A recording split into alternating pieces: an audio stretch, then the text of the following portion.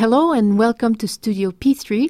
This is Marjolaine Fournier and we are continuing our series on exploring the symphony.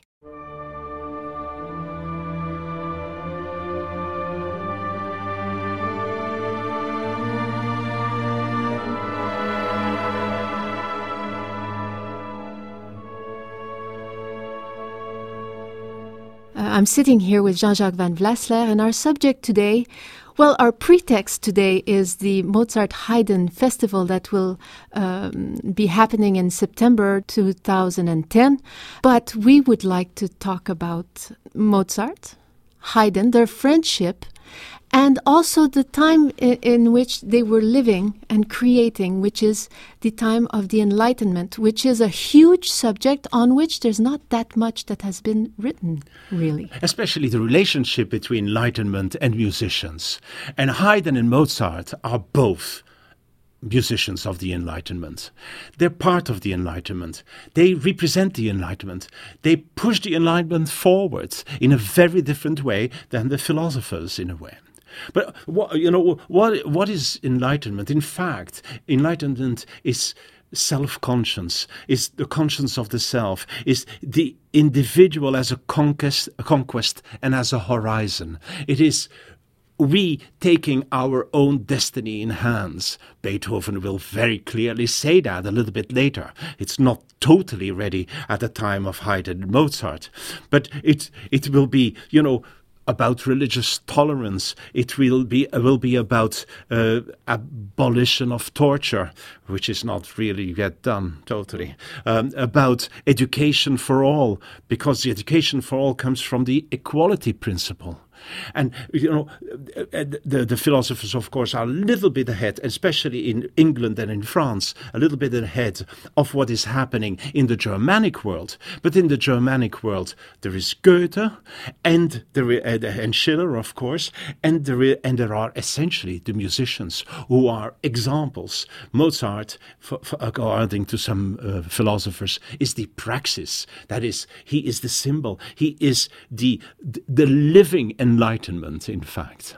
He hasn't read the philosophers of the Enlightenment, but he is Enlightenment as such, and we will come back to that certainly.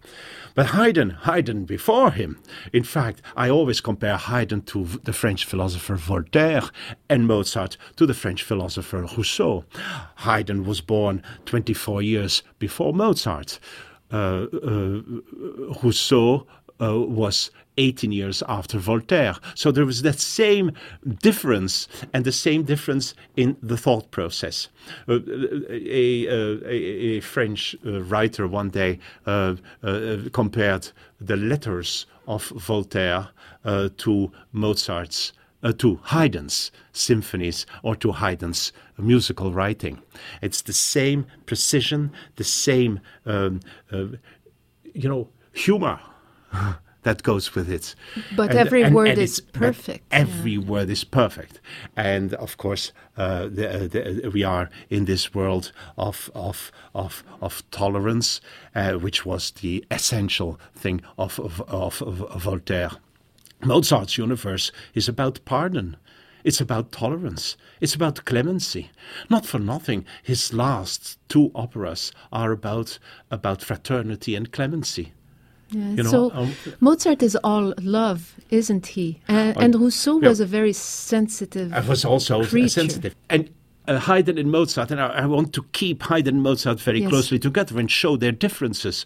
Now, you see, Mozart, being born slightly later, and in a different milieu. He comes from a bourgeois milieu, and he comes from a world of sensitivity already. You remember sense and sensitivity or sensibility? Yes. Yeah, but the world of sensibility, and that is already his world. Haydn, 24 years before him, when he gets to Vienna, when he's 8 years old, he comes into the late Baroque world, and he will be creating the classical world together with Mozart and Beethoven, obviously, later on. So there's a very different background between these two people. Haydn is a villager, His father was a carter. His mother was working at the Esterházys, in the kitchen. He's a self-made man. He will be, and this kind of self-made will be very much a kind of isolation, a kind of solitude. His world is affective solitude. Mozart is search for love, of course, and I wanted to come back to that. Next to the pardon, the tolerance, and clemency, which are the key words of enlightenment, there is, of course, love. And I speak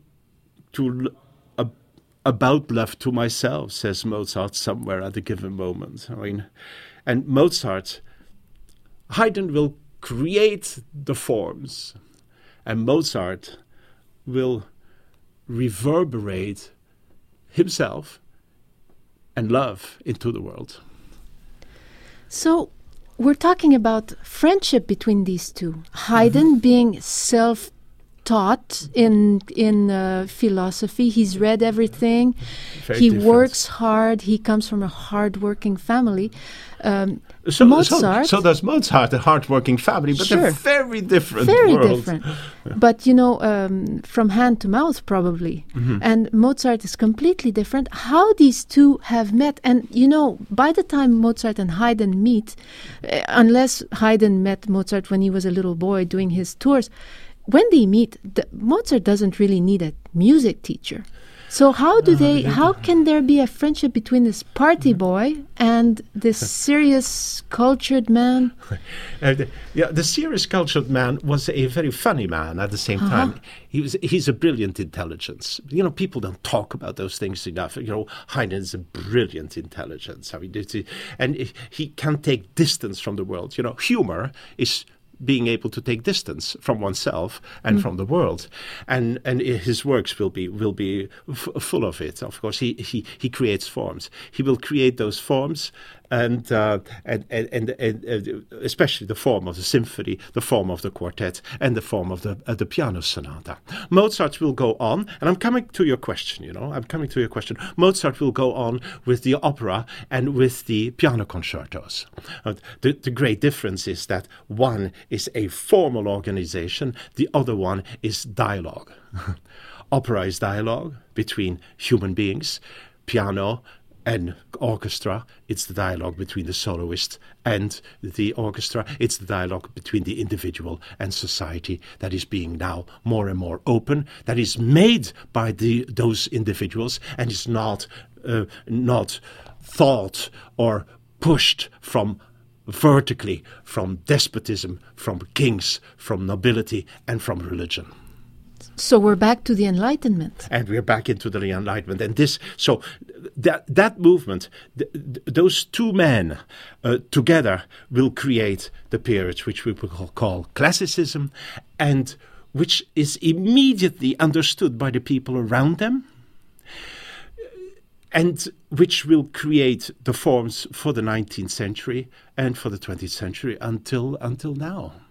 The music we listen to is the music that has been created by these two men, basically. So in the Enlightenment, if I understand correctly, man suddenly has a right to think for himself. Thinking for oneself. It's not just a privilege. Yeah. And so I guess the middle class will be developed also. Middle class develops. The nobility takes the back seat now. That development goes together with the development of the orchestra getting larger and larger, so one needs halls to present those works. So it is the creation also around the time of Enlightenment of concert halls, because the middle class, bourgeoisie, the middle class wants to hear their music. And from that time there's going to be a split. Do you know that in Vienna, until about the time of Haydn and Mozart, symphonic music was part of chamber music. Because chamber, the palaces, these were all chamber units. And symphonic music was part of it. Symphonic music will become itself thanks to Haydn and Mozart.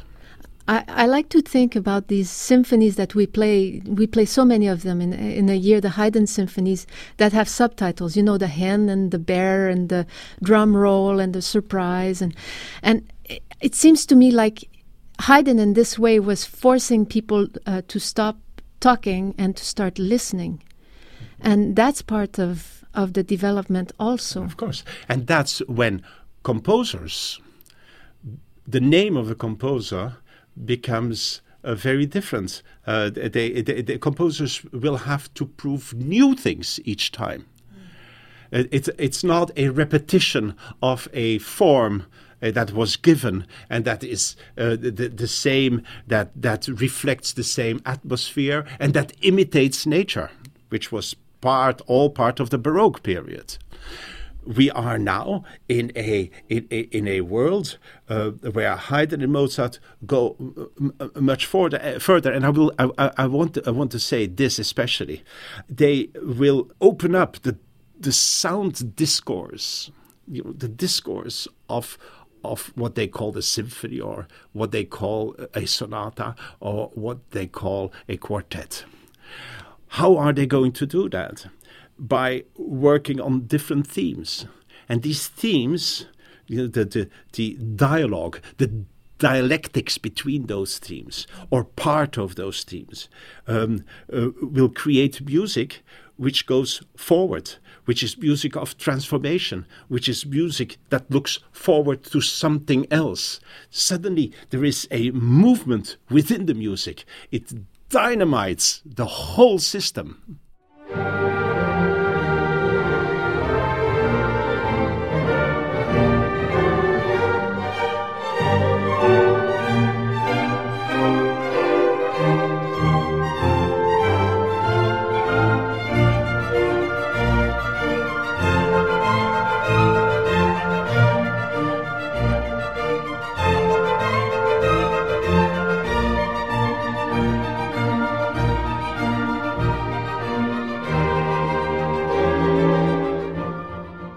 So you're just making me remember this quote by Goethe, and you can only have that if, like in a quartet, the four members are driving together, not just one voice, because before it was the top voice accompanied. Now you have the four voiced as civilized men having a conversation together. Right. That's a huge change. That's a huge change, absolutely. I have to drag you back, though I'd like to let you go, but I have to drag you back to how Haydn and Mozart, they were friends, yes. Mm-hmm. I guess they must have influenced each other, but in their music, veritably like in the notes. How did this work? How could Haydn influence somebody like Mozart? Well, Mozart admired Haydn. Everybody knew that he was the great composer. They meet most probably, it's not really well known, but most probably they meet in Vienna in December 1781. Mozart is in Vienna. He does his first trips to Vienna. He has discovered a family where he can stay, and he will try each of the daughters until he marries the right one. and he goes, good old Mozart. But he is in a piano competition, and in 1781, a piano competition organized by the emperor. The emperor liked those kind of things, and Mozart is the great victorious in that. And Haydn could have been present at that time, but the meeting happens essentially around Haydn's quartets, Mozart's taking Haydn and trying to go forward from what Haydn has written. Mozart will not invent new things. Mozart puts the heart into music. Mozart, because of those 24 years difference, tonality has arrived at its absolute balance, and which was not totally true in the beginning of Haydn. Haydn pushes it forward, of course, but Mozart at birth gets the perfect sound, the sound of harmony, which he says very often. He said, I want sounds that love each other. I create sounds that love each other. Oh, that's beautiful. And it's about harmony. And that's what he's looking for in his music. And of course, he will transcend Haydn's music. But he works from Haydn's music on. I can tell you that in my research on themes and motives that within the works of Mozart and Haydn, it is Mozart who always will use some of Haydn's themes. I can give several examples in quartets, between a quartet and his Mozart's famous quintet, Kachel 614. He has listened to Papa Haydn, and I know what he has listened to. He listened to the quartet Opus 64, number 6, which Haydn composes in 1790, and the quintet is from 1791. So it's okay. They could do things like that. Haydn, on the contrary, from 1782 on, from the moment he hears the Entführung aus dem Seraglio, doesn't compose any operas anymore. And Mozart, when he arrives in Vienna, he will produce all these piano concertos, about more than 12 piano concertos in Vienna. It's one after another. It's his autobiography. He's telling the world who he is, how he's relating to the others, what the world is about.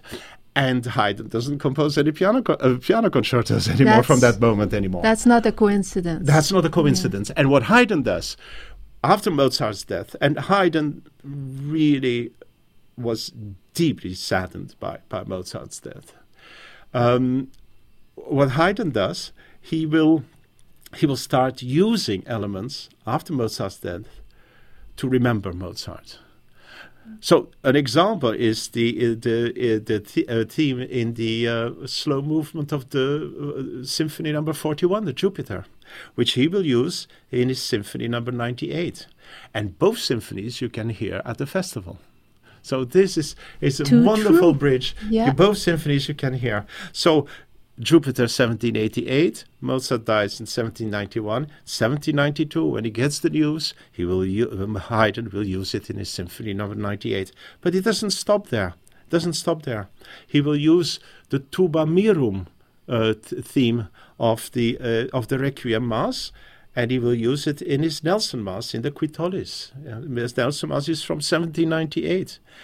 And more than anything else, the Quam Olim Abrahe of the Requiem, he will use it in the fugue, the trio fugue with choir of the Seasons, which he composes in 1801. Haydn composes in 1801.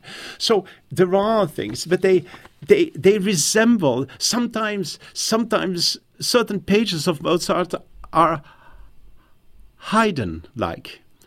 How are they Haydn-like? Or because they're monothematic, or because they're very, very straightforward, or pushed forwards because with a very popular verve, with popular schwung. So you think that they were winking at each other? They were winking at each other. Certain pages in Haydn could be very Mozartian, because what does Haydn do in his Symphony number 86 in 1786?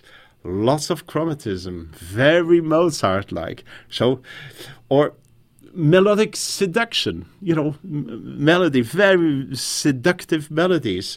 For example, the slow movement of the D minor quartets, Opus 42 of 1785. Or the F major one, Opus 50, number 5, 1787. Right? But those pages most probably would have existed without Mozart. But they most probably also were. He also had a very good ear. There are extraordinary coincidences also. For example, Symphony number 82, The Bear, you were mentioning names. Yes. The Bear is in C major. Well, the same year, a month later, Mozart writes his C major piano concerto number 25. Isn't that wonderful? I mean, when Haydn writes his the D major symphony number 86, well, it's the last example I'm going to give. Then there's the D major, yes, D major symphony number 86. Well, Mozart will write a few weeks later his D major symphony number 38, the Prague Symphony. I mean, it's very funny. But there was that kind of going from one to another. They're palling around, and they were, Haydn at the end of his life. I think it's in 1801. He said, "Oh, Mozart was the great one," and he liked me. He called me Papa. And that's in 1801. This is a text from somebody who was. So he still drew some joy from that friendship that they had. You see that friendship. There was no passage of power between the two. There was a real dialogue from 1782 until Haydn's death, most probably after Mozart. Mozart disappeared so early in 1791.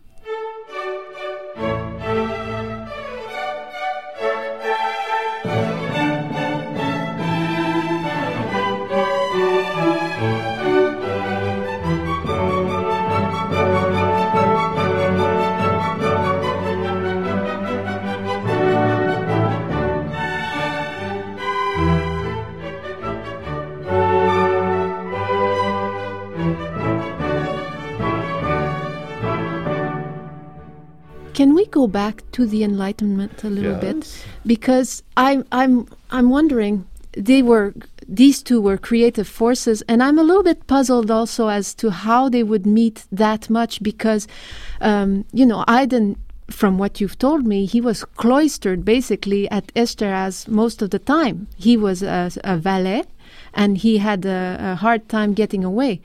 And I was just imagining how he would plan his trips to Vienna to go visit with Mozart. Well, I can give you a very good example about the problems. It is in 1792. 1792, I think so, 1792, that Mozart gets into the Freemason, becomes a Freemason. And he 2 months later, at the end of January, he says to Haydn, you should be a Freemason too, because this is where things happen. It was not only the Freemasonry was not only a reflection and a put into practice of what the philosophers had written. It went further. It was in fact the beginning of the creation of civil society at that time. I mean, I cannot say it in lesser words, but of course there was the symbolic realization of liberty, of equality, of fraternity, which are the moral foundations of that order. But and which Mozart very quickly will reflect in his first of the important Germanic operas, which is the Entführung aus dem Serail. Selim Pasha, the other guy. Selim Pasha says, "Nimm dein Freiheit, nimm Constanze." Take your liberty at the end of the opera. Take Constanze. And you have both fundamental elements, the liberty and love. Perfect. And that's what Mozart says in that opera. Yeah. Well, he says something else in another opera, besides the magic flute, which is Freemasonry all over, but in my readings, Figaro. Napoleon says Figaro is the revolution already begun.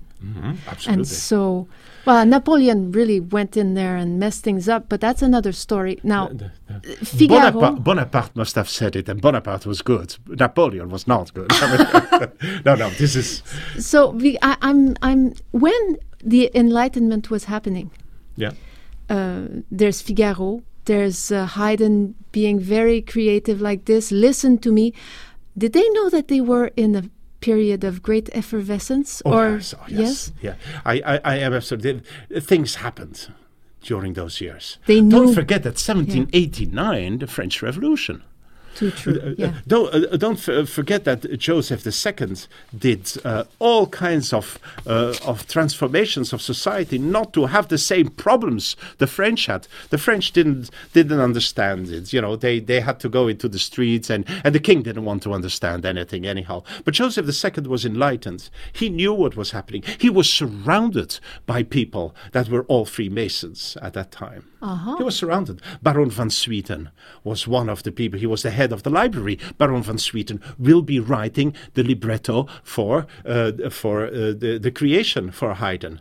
And the creation by Haydn, the oratorio by Haydn, which he writes at the end of the 18th century, is really an element of Freemasonry, because it is half and half on religion and half and half on the new humanistic thoughts. There is nothing about the fall of paradise, nothing of it anymore.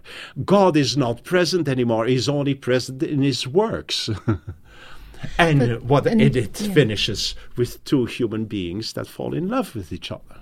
So Haydn has taken the flag for Mozart and and it's on basis by Van Swieten. What I was saying is that Van Swieten, being a man of enlightenment, a man of the Freemasonry, was one of the counselors of at the time of Joseph II. And Joseph II is the one who decided everybody should be educated. That was part of... The schools are opening. He opens the parks. He opens the ballrooms. And the school, liberty of religion. It all happens at the time of Joseph II.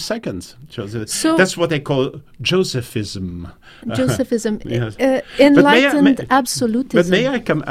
May I come back? Please, yes, enlightened please. absolutism. You gave the example of the Marriage of Figaro, and you were talking about Beaumarchais. Well, Mozart takes this work 2 years after the premiere in Paris. 2 years, and after it has been forbidden. So he takes the work, and what does he do with the big soliloquy of Figaro, which happens in the 5th act? Mozart will take it and puts the soliloquy in about 2 minutes and a half in the 1st act right away. I am your equal, Count. And that's what he's saying.